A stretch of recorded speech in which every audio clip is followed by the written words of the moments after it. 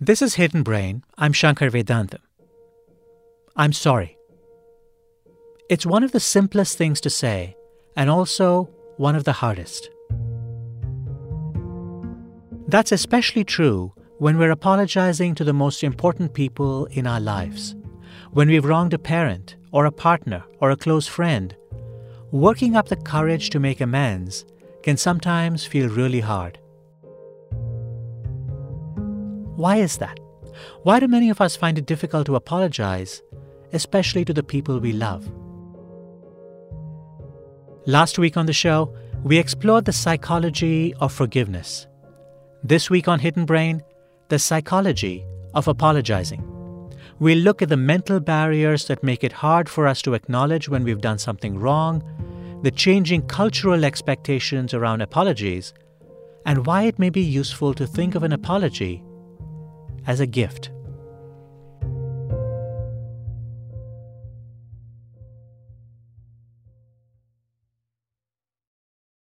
Support for Hidden Brain comes from Whole Foods Market.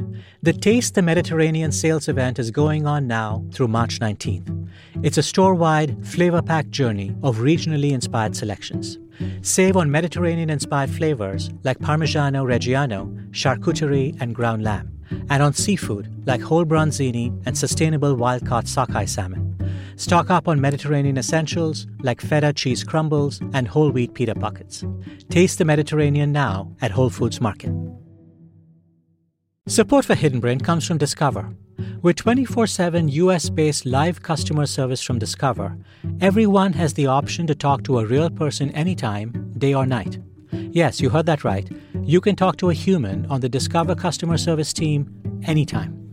So the next time you have a question about your credit card, call 1-800-DISCOVER to get the service you deserve. Limitations apply. See terms at discover.com/creditcard. Support for Hidden Brain comes from Dell. Dell Tech Fest starts now. To thank you for 40 unforgettable years, Dell Technologies is celebrating with anniversary savings on their most popular tech. For a limited time only, save on select next-gen PCs like the XPS 13 Plus, where you can make the everyday easier with Windows 11. When you shop online at Dell.com/deals, you'll have access to leading-edge technology and free shipping on everything. Again, that's Dell.com/deals. Think about the last time someone wronged you. Did they apologize? Now think about the last time you wronged someone else. Did you apologize? At the University of Queensland in Australia, Tyler Okimoto studies the psychology of apologies. He examines what happens in our minds when we apologize, when we don't, and the transformative power of apologies. Tyler Okimoto, welcome to Hidden Brain. Thank you, Shankar. Glad to be here. I want to take you back, Tyler, to the 2016 Rio Olympics. The star U.S. swimmer Ryan Lochte and one other athlete said they had been robbed at night by armed men. It turned out the story was only a cover for what really happened, and that this is a classic example of how we often react when we're accused of doing something bad. Yeah, that's right. That's right. First reaction is deny, come up with an excuse, trying to paint yourself in the best possible picture. And it turned out what had actually happened is that he had been drinking, been partying, had thrown a tantrum in the store, had done some property damage, and the security guard had tried to intervene and stop the behavior. And Lochte, realizing that this was going to be a PR problem for him, invented the story, put out a statement in expectation that something negative was going to come out about him. And it was only with hindsight and time that he was actually able to step up and own up to the fact that he had blatantly lied.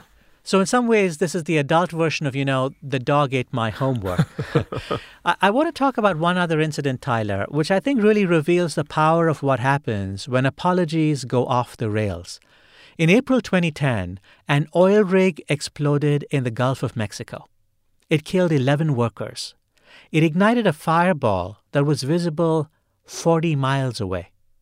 This was the infamous Deepwater Horizon oil spill. The rig was leased by BP, one of the largest oil companies in the world. Here's how BP responded, according to news reports. Almost from the moment on April 20th that oil began fouling the Gulf, BP seemed to view the disaster through rose-colored glasses. May 13th, Chairman Tony Hayward speaking to the Guardian newspaper. The Gulf of Mexico is a very big ocean. The volume of oil and dispersant we're putting into it is tiny in relation to the total water volume. 5 days later, Hayward again to Britain's Sky News. I think the environmental impact of this disaster is likely to be very modest. The Gulf of Mexico is a very big ocean. Tyler, what do you hear in BP's response? Well, it's a bit of a Ryan Lochte on the bigger scale, right? It sounds like the initial responses do seem to be about, minimizing the damage. I actually remember Tony Hayward's apology quite vividly. I was living in the States at the time, and I turned to my wife after watching the commercial that BP put on television. I remember seeing it live and turning to her and saying, "Oh, this looks like a PR stunt. It's not going to go well." So the CEO, Tony Hayward, initially said, it was maybe 1,000 barrels a day that was flooding into the ocean. But at its peak, it turns out there were 60,000 barrels a day flooding into the ocean, which is really a huge difference. And again, as people heard this, I think they heard exactly what you just said, which is that BP was trying to minimize the extent of the damage. Yeah, that's right. And while I might try to give Tony Hayward the benefit of the doubt and that maybe he didn't have all the information and maybe that statement was to the best of his knowledge, it is a bit difficult to swallow an error of 60-fold. So it just seems like his immediate reaction seemed to be more concerned with reassuring the company of what was happening rather than necessarily thinking about what the public actually wanted from that situation. I want to play you another clip of the next aspect of the BP Deepwater spill saga. When a reporter confronted Tony Hayward, here's what he said. There's no one who wants this thing over more than I do. I'd like my life back. So there's no one who wants this thing done more than I do. And there's just no effort being spared in any dimension. So Hayward says, "I'd like my life back." And I'm sure that was the case. I'm sure he wasn't having a good time while this was unfolding. But it does sound like he was seeing the problem through the lens of his own self-pity. Yeah, that's right. I think there was a collective groan across the entire PR world when he said that. I can understand kind of what he was trying to get across. He's trying to show that he's empathizing, that I understand the pain. I'm feeling it too. But the way that he said it and the timing with which he said it really made it come off as really I'm the one suffering here. And he seemed to be more concerned with his own experience. We've seen how our initial response to our own wrongdoing is often marked by denial, minimization, and self-pity. These responses often produce an unintended consequence. They make the victims of our wrongdoing furious. Here's a Gulf Coast resident responding to Tony Hayward and BP. If you care, stop the oil from coming into our estuaries. If you care. I don't think you do care. I think you care about your image. You don't care about us. Now, it's possible that people would have been furious regardless of what BP did. The spill went on to be one of the worst in history. Hundreds of thousands of marine animals were killed. But Tyler says that BP's response not only didn't help, but may actually have made things worse. When you feel victimized and then somebody's response to that is insufficient, it can really compound the negative feeling as a consequence of that. So it feels, rather than just an accident, this is an accident that nobody actually cared about, that there is no remorse. That makes it just that much worse.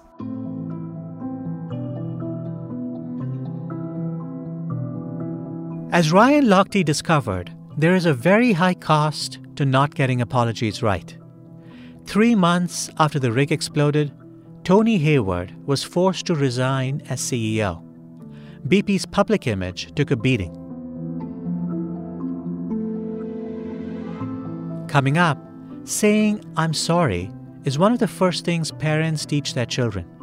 So why is it so hard for grown-ups to apologize? You're listening to Hidden Brain. I'm Shankar Vedantam.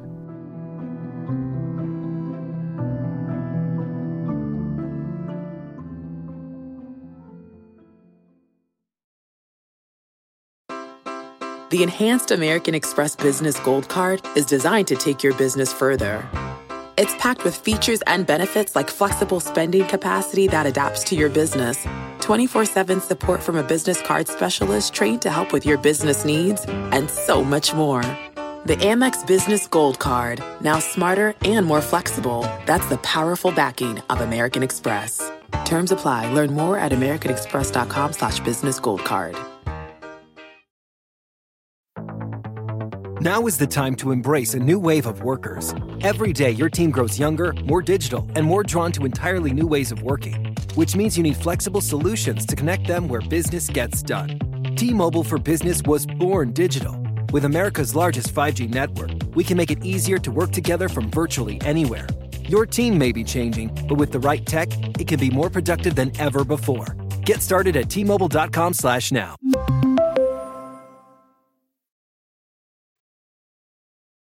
This is Hidden Brain. I'm Shankar Vedantam. We all do things we regret or wish we could undo. And we all know how tempting it can be to deny the harm we've done or shift blame to someone else, even though this can often make things worse. Psychologist Tyler Okimoto of the University of Queensland in Australia has studied why it's so difficult for us to admit we've done something wrong and then to apologize. Tyler, you've looked at what happens when people do something wrong and then refuse to say they're sorry. Tell me about the studies you've conducted and how refusing to apologize can affect people's self-esteem. Well, I think we've probably all experienced the urge to not apologize. One of the things that happens when you apologize is actually you are relinquishing a bit of power and control in that situation. By admitting that you've done something wrong, by saying that you're sorry, in a way you're handing over the opportunity for forgiveness to the other person. So it's no longer in my control to decide whether or not I'm a person of good moral standing. It's now in your hands for you to decide whether or not I'm worthy of forgiveness. And tell me about the experiments that you've done that have explored this idea, the experiments that have looked at both the issues of control and the issue of self-esteem. So we conducted a series of experiments to really try to understand the psychological experience of refusing to apologize. What we found was actually quite interesting. When people came forward and essentially said that I do not apologize for what I've done, it actually resulted in a short-term boost in their reported self-esteem. They actually felt better about themselves following a refusal to apologize. Now, what we did in the research is really try to understand why that boost occurred. And what we found was that when you've refused to apologize, it gives you a bit of a feeling of increased power and control in that situation. And at the same time, by digging in and saying, no, I've done the right thing, it actually gives a bit of a boost to your feelings of integrity as well. If you think about integrity is walking your talk. When you apologize, you're saying, the way that I acted is not consistent with my values. And refusing to apologize really digs in and so has that short-term beneficial effect to how you feel about yourself. Now, you can draw the wrong conclusion here. Tyler is not saying it's a good thing to refuse to apologize. He's explaining why refusing to apologize can give you a short-term boost. When I first featured Tyler's research on NPR's Morning Edition, conservative talk show host Rush Limbaugh picked up on the story. One of the researchers, Tyler Okimoto, explained his interpretation of the results this way. He said, when you refuse to apologize, it actually makes you feel more empowered. It makes you feel more dominant. It makes you feel less subservient. It makes you feel not guilty. As a professional broadcaster, I can tell you that there is an adage: don't care what you do, don't ever apologize. And it was actually quite interesting. My mother called me and said that my aunt had heard about my research on the radio and was so proud of me. And I said, I didn't know that she listened to NPR.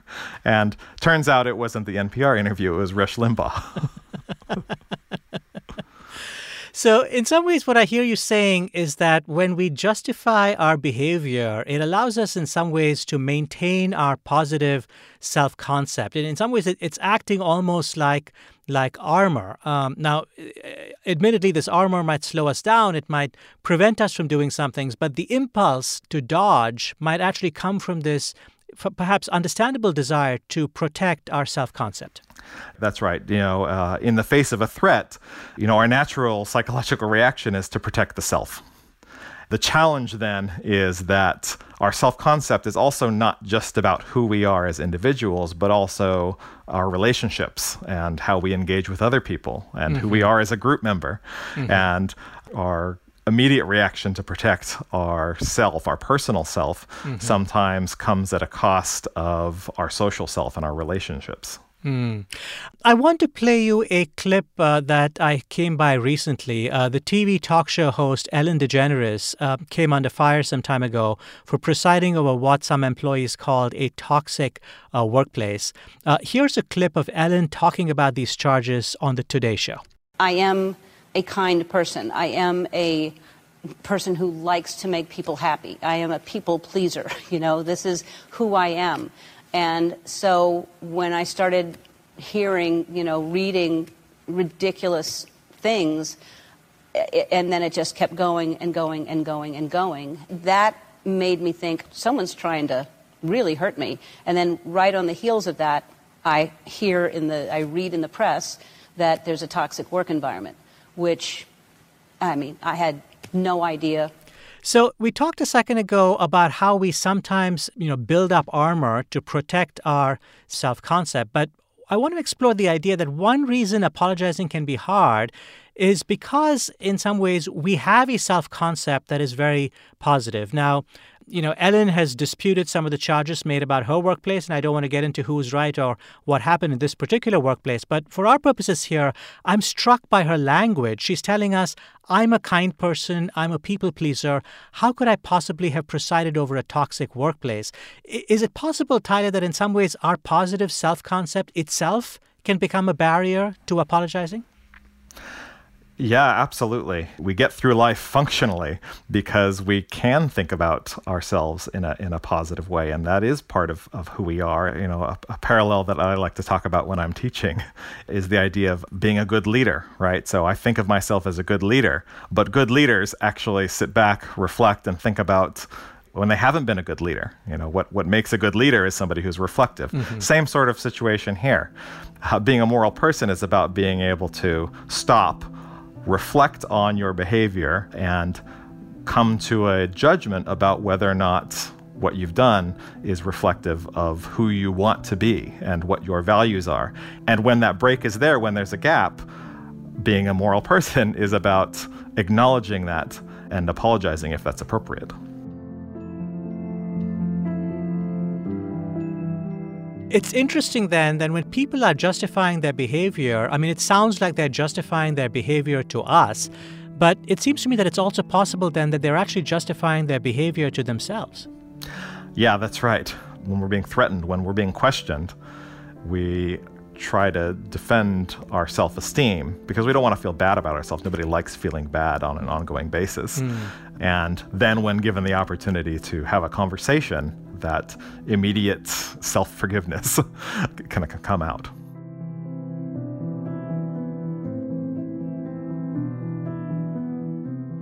I'm wondering, have you seen this in your own life, Tyler, as somebody who studies apologies? Have you noticed that your own self-concept as a kind person or an empathetic person, that this has sometimes perhaps kept you from apologizing or acknowledging harms that you have done? Well, it's funny that you say that because I tend to think of myself as somebody who does apologize when I do things wrong. But then, of course, with the question you just asked previously, it also makes me think, oh, okay, so maybe I'm just a self-justifier and I can't actually see. Maybe I'm not good at apologies. I just think that I am because I'm that arrogant. I'm not quite sure which one it is. I want to just pause for 1 second and flag one thing, which is, it is the case that sometimes people, in fact, are accused of things by mistake or they're falsely accused of something. So it cannot be that the only appropriate thing to do when you're accused of something is to apologize for it. We had a story on Hidden Brain a few months ago featuring a man named Fred Clay, who was charged and convicted of murder when he was a teenager. And he maintained his innocence, and he said that he hadn't committed the crime. But when he was finally brought before the judge for sentencing, the fact that he did not express remorse, the fact that he did not apologize for what the court had convicted him of doing, that gave the judge reason to essentially lock him up and throw away the key. And as it turned out, Fred Clay spent several decades in prison, always maintaining his innocence. And finally, his trial was thrown out and he was recently exonerated. And it just leads me to think that it cannot be that the answer to an accusation always is an apology. This is what makes it confusing. Sometimes saying I didn't do it might actually be the right thing to say. Psychologically, we want to hear that the person that we're accusing is remorseful and that they admit how what they've done is wrong. Yeah. But you're right in that that's not always the case. And I think this is where the challenging situation that we tend to be in these days is that a lot of these sorts of cases are, at least the ones that we read about, are quite high profile. And the accused individual is actually being, in a way, judged not just by the victim, but also by the court system, also by the media, also by the public who consumes that media. And the reason why the media tends to pick these things up is because they are symbolic of a bigger problem, right? The George Floyd case was interesting to people because it was about systemic racism. The Me Too movement, the media is interested because it's beyond that individual offender and victim. It becomes symbolic of the broader systemic problem. And they get judged on this, basically on this higher level. So let me see if I'm understanding what you're saying, Tyler. You're saying that in some of these cases, the cases themselves become a stand-in for something bigger than just the case itself. But if you're one of these individuals who gets caught up in one of these symbolic cases, it's perhaps understandable that you might say, hang on a second, don't put all of that on me. I'm just an individual here. This is just the facts of this case is all that we should be paying attention to, not sort of that grander, bigger symbolic story. That's right. In many of these situations, it's the historical problem that is being tried, at least in the public's eyes. We hope that our court system can get past that and make it really about the individuals involved. But when things are being tried in the media, it really is that bigger symbolic meaning that is really driving the strength of people's reactions. So it's interesting, these conversations are actually happening at multiple levels, right? So from when you have a police shooting, for example, the victim's family might say, this is part of a larger system of injustice that has existed for many years, many decades. From the point of view of the police officer who did the shooting, the police officer might say this was an individual case and we have to look at what the evidence says in this individual case. And the fact that one side is having a conversation about something that is structurally wrong and the other side is having an argument about an individual case, this might be part of the reason we often have mismatches in our public conversations about these cases. So when the courts, for example, have exonerated police officers in some of these shootings, people feel, well, the courts now must be part of the problem as well, without necessarily taking into account that what the courts are set up to do is not in some ways try the symbolic case or the larger case, but essentially the facts of the very narrow case that's just in front of them. In fact, we've done a little bit of research on this exact question. We like to talk about it as the appraisal gap. What we tend to find is that when you're the member of a victim group, so when you're a woman seeing the Me Too situation unfold, when you're an African-American viewing the Black Lives Matters issues, that you see in those individual cases, you see the systemic problem, and as a consequence, the solution to those individual cases is a broader systemic solution. However, from the offender group's perspective, when I see something going wrong in my own group, then a bit of a self-protective mechanism here as well, tend to think of it as, oh, okay, well, that's just a bad apple. And so what you tend to get is a gap between a victim group that believes that a systemic solution is necessary and really a group-level apology, if we're talking about apologies, versus an offender group that doesn't necessarily believe that there's a systemic problem, that believes that the right thing to do is to deal with the individual, punish that individual, and to have an individual-level apology. Right. This is perhaps why group leaders sometimes come out and say that mistakes were made, not we collectively made a mistake. Clearly, mistakes were made. Mistakes were made here. And he's right, mistakes were made. Terrible mistakes were made. How do these mismatches in expectations shape when apologies are demanded, how they are offered, and whether they are accepted? Tyler and other researchers have found that people nowadays increasingly have a greater appetite for apologies. We want to see people come forward and say, "I'm sorry." But in an experiment, Tyler discovered something curious that comes about as a result of our heightened expectations for apologies. What we found is that the same individuals that thought it was really important to receive a good apology were also less likely to be satisfied with that apology.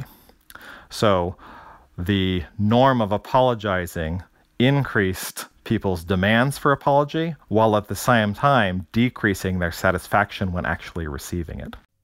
I have to ask you, though, because I feel like I can see sort of a flip side to this, which is that if we are, as a society, less accepting of apologies, in other words, someone comes forward, does the right thing, does the difficult thing, and apologizes, and we basically say, "No thanks, that wasn't good enough," doesn't that create a disincentive for people to actually apologize? And I feel like I see this in politicians increasingly when they're accused of things.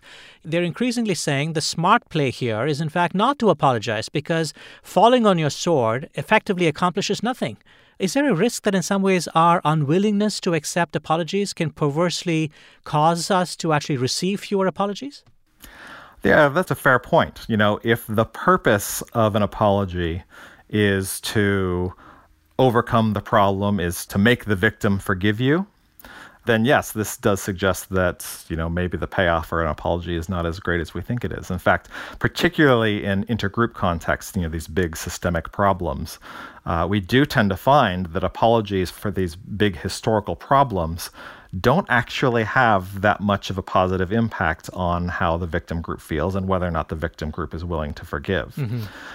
However, I suppose the other side of this is that that's assuming that the particular outcome is the purpose of an apology. So if the purpose of an apology is to get forgiveness, is to make the other person feel better and to feel better as yourself, then yes, they are losing their power. Right. If the purpose of the apology is because it's the right thing to do, because it makes you better as a person, because it makes our society better.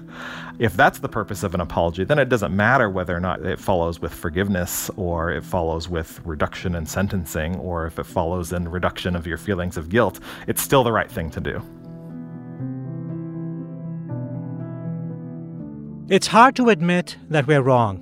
It's easy to feel our own pain, but much harder to see the pain we cause others. The psychological barriers to apologizing make it easier for all of us to ignore and justify and minimize wrongdoing. When we come back, why it makes sense to apologize, even when forgiveness might not be forthcoming. You're listening to Hidden Brain. I'm Shankar Vedantam.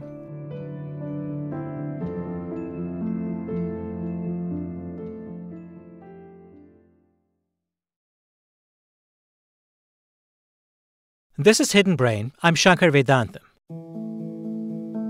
We've talked about some of the internal and external obstacles to apologizing, why not apologizing can sometimes feel good, and how admitting that we've done someone wrong can threaten our positive view of ourselves. And we've looked at the gaps in perception between victims and transgressors that can cause apologies, even genuine apologies, to be ignored or dismissed. At the University of Queensland in Australia, psychologist Tyler Okimoto does more than explore all the ways apologies don't work or can go wrong. He also looks at when apologies work, how to apologize better, and why we should. Tyler, you ran an experiment that measured how likely people were to think an apology was genuine, and you found a connection with the expression of remorse. Can you tell me what you found? One of the things that people are really looking for in an apology is a sincere belief that the individual who's apologizing is remorseful for their actions. In fact, judgments of remorse and sincerity of that remorse are really influential in changing whether or not people are willing to forgive after an apology. What kind of expressions of remorse did you study? So we looked at a bunch of different sorts of expressions. We looked at traditional apologies, so the words that people say and the meaning behind them. We also looked at physical displays, things like tears, things like your body posture. In a way, those nonverbal gestures are apparently a little bit involuntary. And so when you see individuals seeming to lose control with their emotions, with their feelings of remorse and regret, then it signals to us that what they're saying is actually true. In fact, it's so true that they're losing control, they're crying, they're flopping over in a gesture of submission. So that's what makes a good apology, is all of the pieces around it, not just the words themselves. I'm thinking of a study by Alison Woodbrook, who examined apologies at parole hearings for crimes ranging from speeding to murder. And she found apologies with a promise of good future behavior were more effective, whereas apologies that included an explanation of why the transgression occurred tended to be ineffective. What is that telling us, Tyler? That finding is actually quite consistent with what we find in the psychology literature. There's really two aspects to the reconciliation process. There's the backward-looking, trying to make sense and come to a shared understanding about what happened, trying to understand the other person's perspective on what happened, trying to share your own perspective on what happened, and come to some agreement about what the offense was itself and what my responsibility was in that. Then the other half of it is the forward-thinking, the future-focused aspect of the apology, which is really what's going to happen from now on. What people are often looking for is a promise of future behavior and some action that begins to evidence your willingness to move towards that future behavior. The researcher Cindy Franz found that apologizing too early can make apologies less effective. What's going on here, Tyler? If you apologize in a knee-jerk sort of way, then it really does come off like a knee-jerk apology. But at the same time, if you delay too long and then apologize later on down the track, it really comes off as, they tried to get away with not apologizing, but then finally caved to the pressure. And so there does seem to be some sweet spot about where the apology should occur. In some of the research that we've done, we actually looked at this timing pattern within intergroup apologies. And what we found is this problem with delays, to where if you wait too long, it comes off as, cold and calculated and insincere, and you only did it because you had to. But we did find a little bit of an antidote. If the offender group, the transgressor group, is using that time for something positive, is using that time to reflect, then that delay can actually turn out to be a good thing, right? So, for example, if in the apology you say, I know it's been a few weeks, the reason why we took that time is because we wanted to really understand the victims and really speak with them to recognize and understand their perspectives before we could make an appropriate response. So in that sense, then that delay can be a good thing. But in absence of that, in absence of an explanation, then it can be problematic.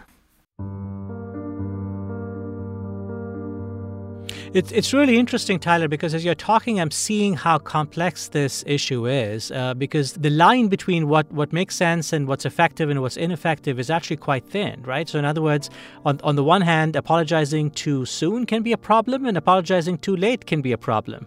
Some researchers found that, when you justify or explain your behavior and sort of talk about your intentions and say that, I actually didn't mean to do this, that can have a bad effect. And other research suggests that, it actually is helpful to put context to the situation and sort of say, this is not what I intended to do. I know that I caused harm, but that was not my intention. It almost feels like it's for every argument you can make about what makes a good apology, there's another piece of research that basically says you have to do precisely the opposite. Well, it is complicated. And in fact, this is why I personally find it so interesting and challenging, is because it's sufficiently complex that there is no formula. Yeah. There's writing out there that will say to have an effective apology, you need these 5 things, or you need the 7 steps to this. That might be true in a general sense, but every situation is different. And the same apology, the same structure of apology, the same components are not going to be similarly effective in all situations. It also means that you need to, once you've apologized, you also need to reflect a little bit. Maybe it wasn't good enough. If you apologize and it's not accepted, try to learn from that. Try to understand what it is that is needed. Try to understand the other person's perspective or the other group's perspective. It's interesting because I think when we see people sort of revising their apologies, our instinct is often to say, well, this person is just, caving to pressure, or they're basically, they're finally being brought to their senses to do what they should have done in the first place. But I suppose a more compassionate way to look at it is to say that sometimes it does take people some time to actually understand what they have done. And in some ways, the fact that people are revising their positions should not be seen as a bad thing. It might actually, maybe we should see it as a good thing. Yeah, that's right. In fact, some of the research that we're doing currently is really looking at dyads, so a victim and offender dyad, and trying to understand how the apology and the forgiveness go together. And what we're actually finding is that we tend to think about these things as, something's done wrong, you apologize, you forgive, and then everyone shakes hands and moves on. In reality, how these things evolve over time is that something's done wrong, the victim expresses the needs that they have in the situation. The offender tries to respond with something resembling an apology. The victim then reacts to that. And then, of course, the offender then revises what they've said. And so really, reconciliation is an unfolding process that's about what's going on inside the offender's head as well as what they're communicating, but also what's going on inside the victim's head and what it is that they're communicating as well. It's so interesting. We spoke with the psychologist Charlotte Whitfleet last week, and she was talking about, the psychology of forgiveness. And she said almost something eerily similar to what you're saying, which is that forgiveness is not typically a one-off decision. Like someone says something to you, you say, okay, I forgive you, and, case closed, and we all move on. But it's much more of this, this unfolding dance, if you will, that involves sort of often multiple steps of back and forth and often unfolds over a long period of time. Yeah, that's right. And sometimes you don't know what the victim's needs are. And so the offender also needs to engage in that process to understand what the issues are and how to best respond to them. If I give my own conversations with my wife, sometimes I don't understand why she's upset about something. And so my apology might not be appropriate. It's really through that conversation and that understanding over time that we come to realize why it is that the other person is really upset. And only then can we respond in a way that is appropriate for their needs in the situation.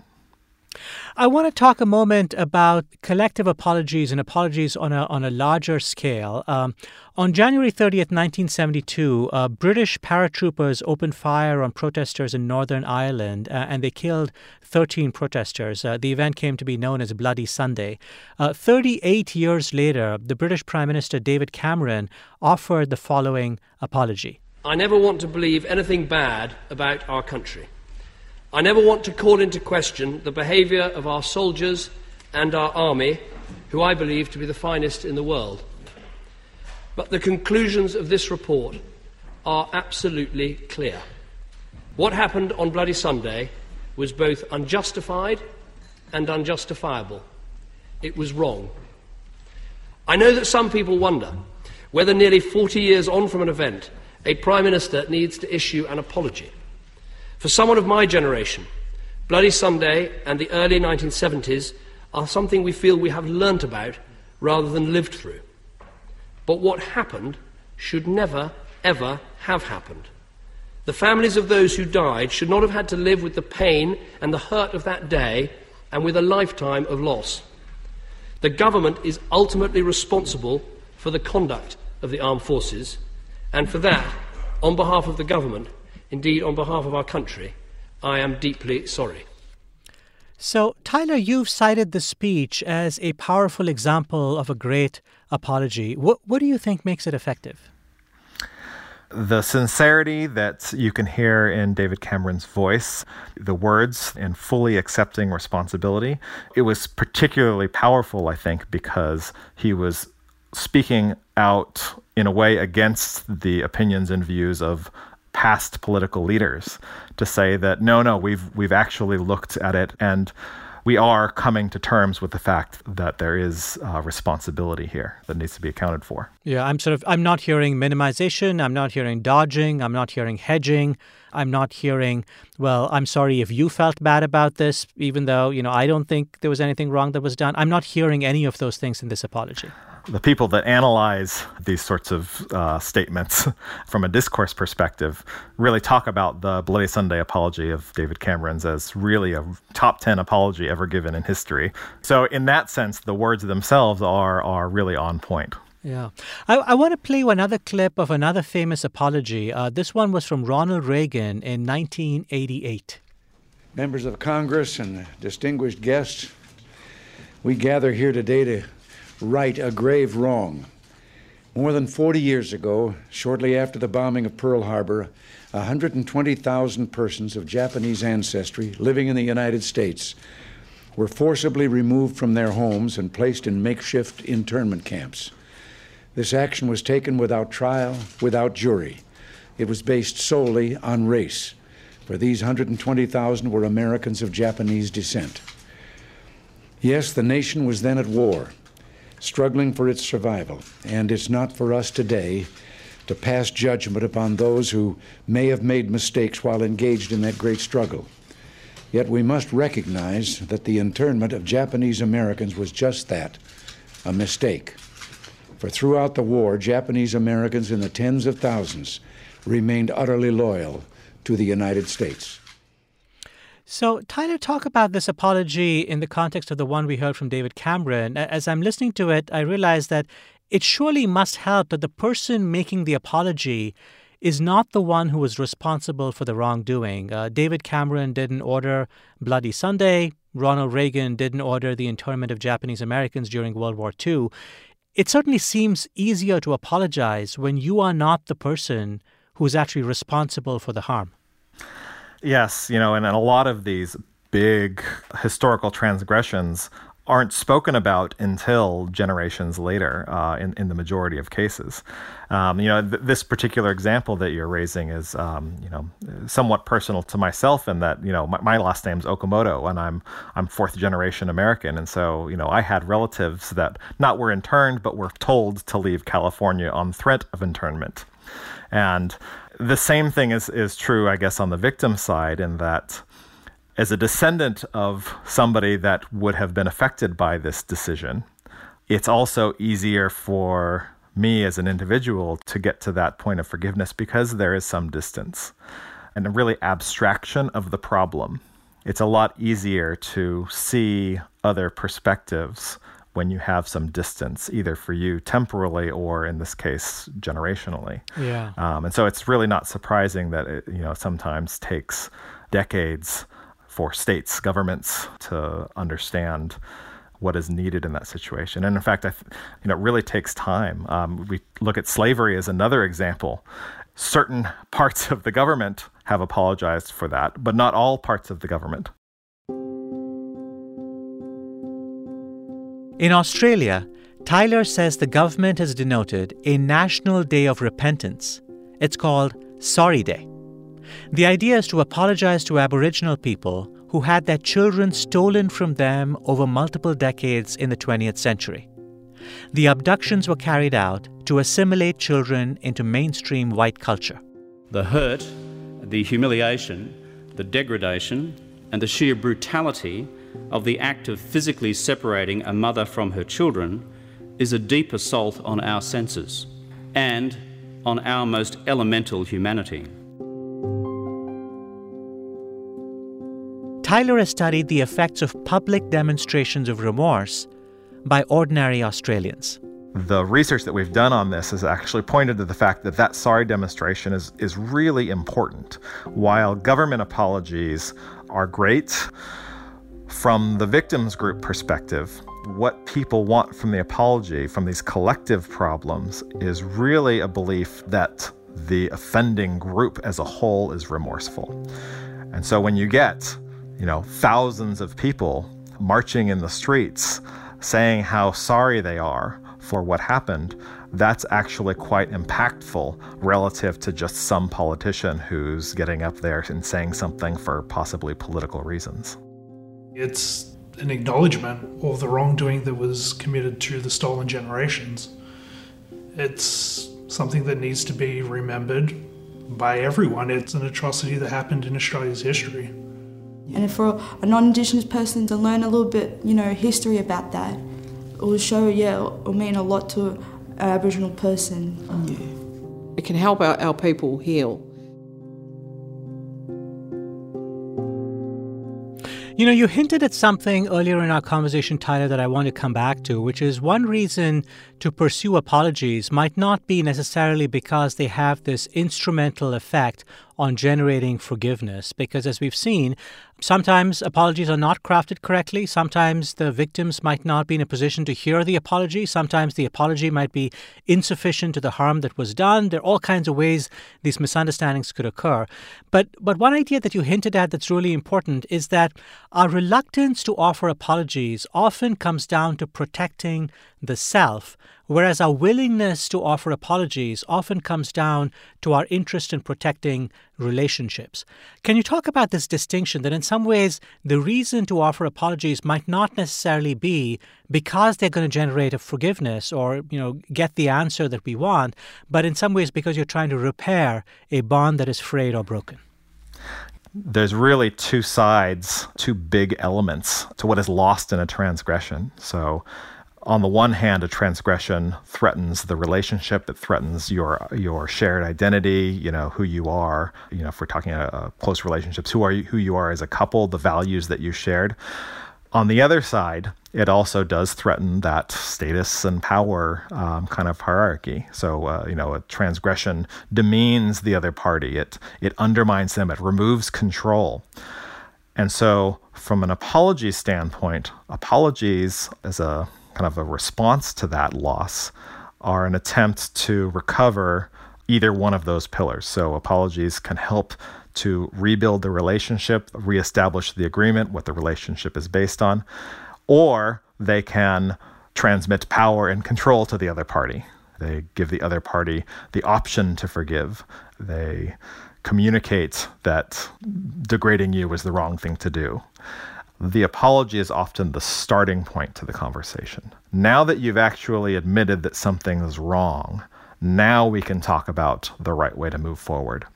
And so it's perhaps not surprising that victim groups are not immediately forgiving in the face of an apology, because the apology is an opening, and it's the first step in moving forward towards real reconciliation. One of the things that I think I'm really struck by is an echo I'm hearing in what you're saying and what we heard from the psychologist Charlotte Whitfleet last week. We talked with her about the challenges of forgiveness and how it's often difficult to forgive. And sometimes we look for forgiveness in our hearts and don't find it, or we wait until we receive the right apology, and often that apology is not forthcoming. And what you're saying, of course, is the mirror image of that, which is that you might come up with a beautiful apology, the right apology, but maybe the victim is not ready to hear it. And maybe it actually is going to fall on deaf ears, and maybe you're not going to get the reconciliation that you seek. And I think a common thread that connects these two veins of research is perhaps the importance of thinking about both forgiveness and apologies as gifts, gifts that we give one another without an expectation of reciprocation. What do you make of that idea, Tyler? A number of psychologists have really conceptualized apologies as a gift that comes without expectation. And I think that there's something really important in that. Thinking about apologies not as a linear progression, but really as a offering, as a gesture that is unconditional, is probably good for getting them to have positive effects, both on the victim as well as on your relationship.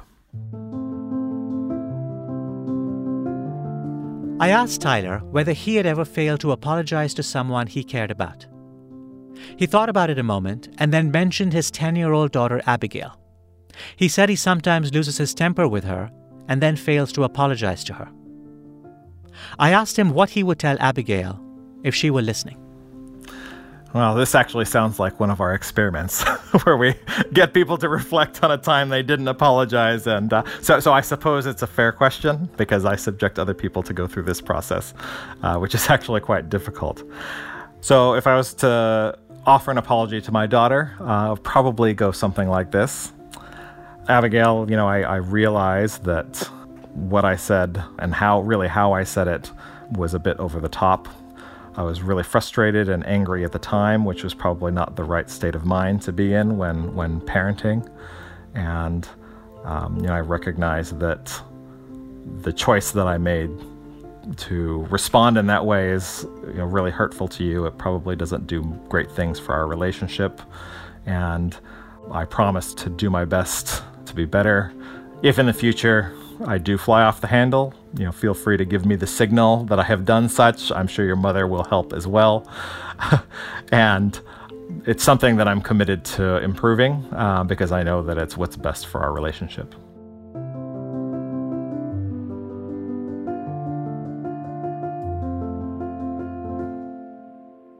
Tyler Okimoto is a psychologist at the University of Queensland in Australia. Tyler, thank you so much for joining me today on Hidden Brain. No worries at all, Shankar. Thank you for having me. Hidden Brain is produced by Hidden Brain Media. Our production team includes Bridget McCarthy, Kristen Wong, Laura Corral, Ryan Katz, Autumn Barnes, and Andrew Chadwick. Tara Boyle is our executive producer. I'm Hidden Brain's executive editor. Our unsung hero today is Johanna Ramos Boyer. Over the past few months, Johanna has helped me coordinate interviews that I've done about my new book, Useful Delusions.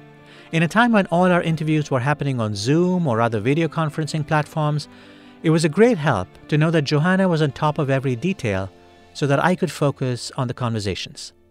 Thank you so much, Johanna. If you love Hidden Brain, you're going to love our newsletter. Sign up for updates on interesting research that affects your life, the weekly puzzle, and a moment of joy. Go to news.hiddenbrain.org. That's news.hiddenbrain.org. I'm Shankar Vedantam. See you soon.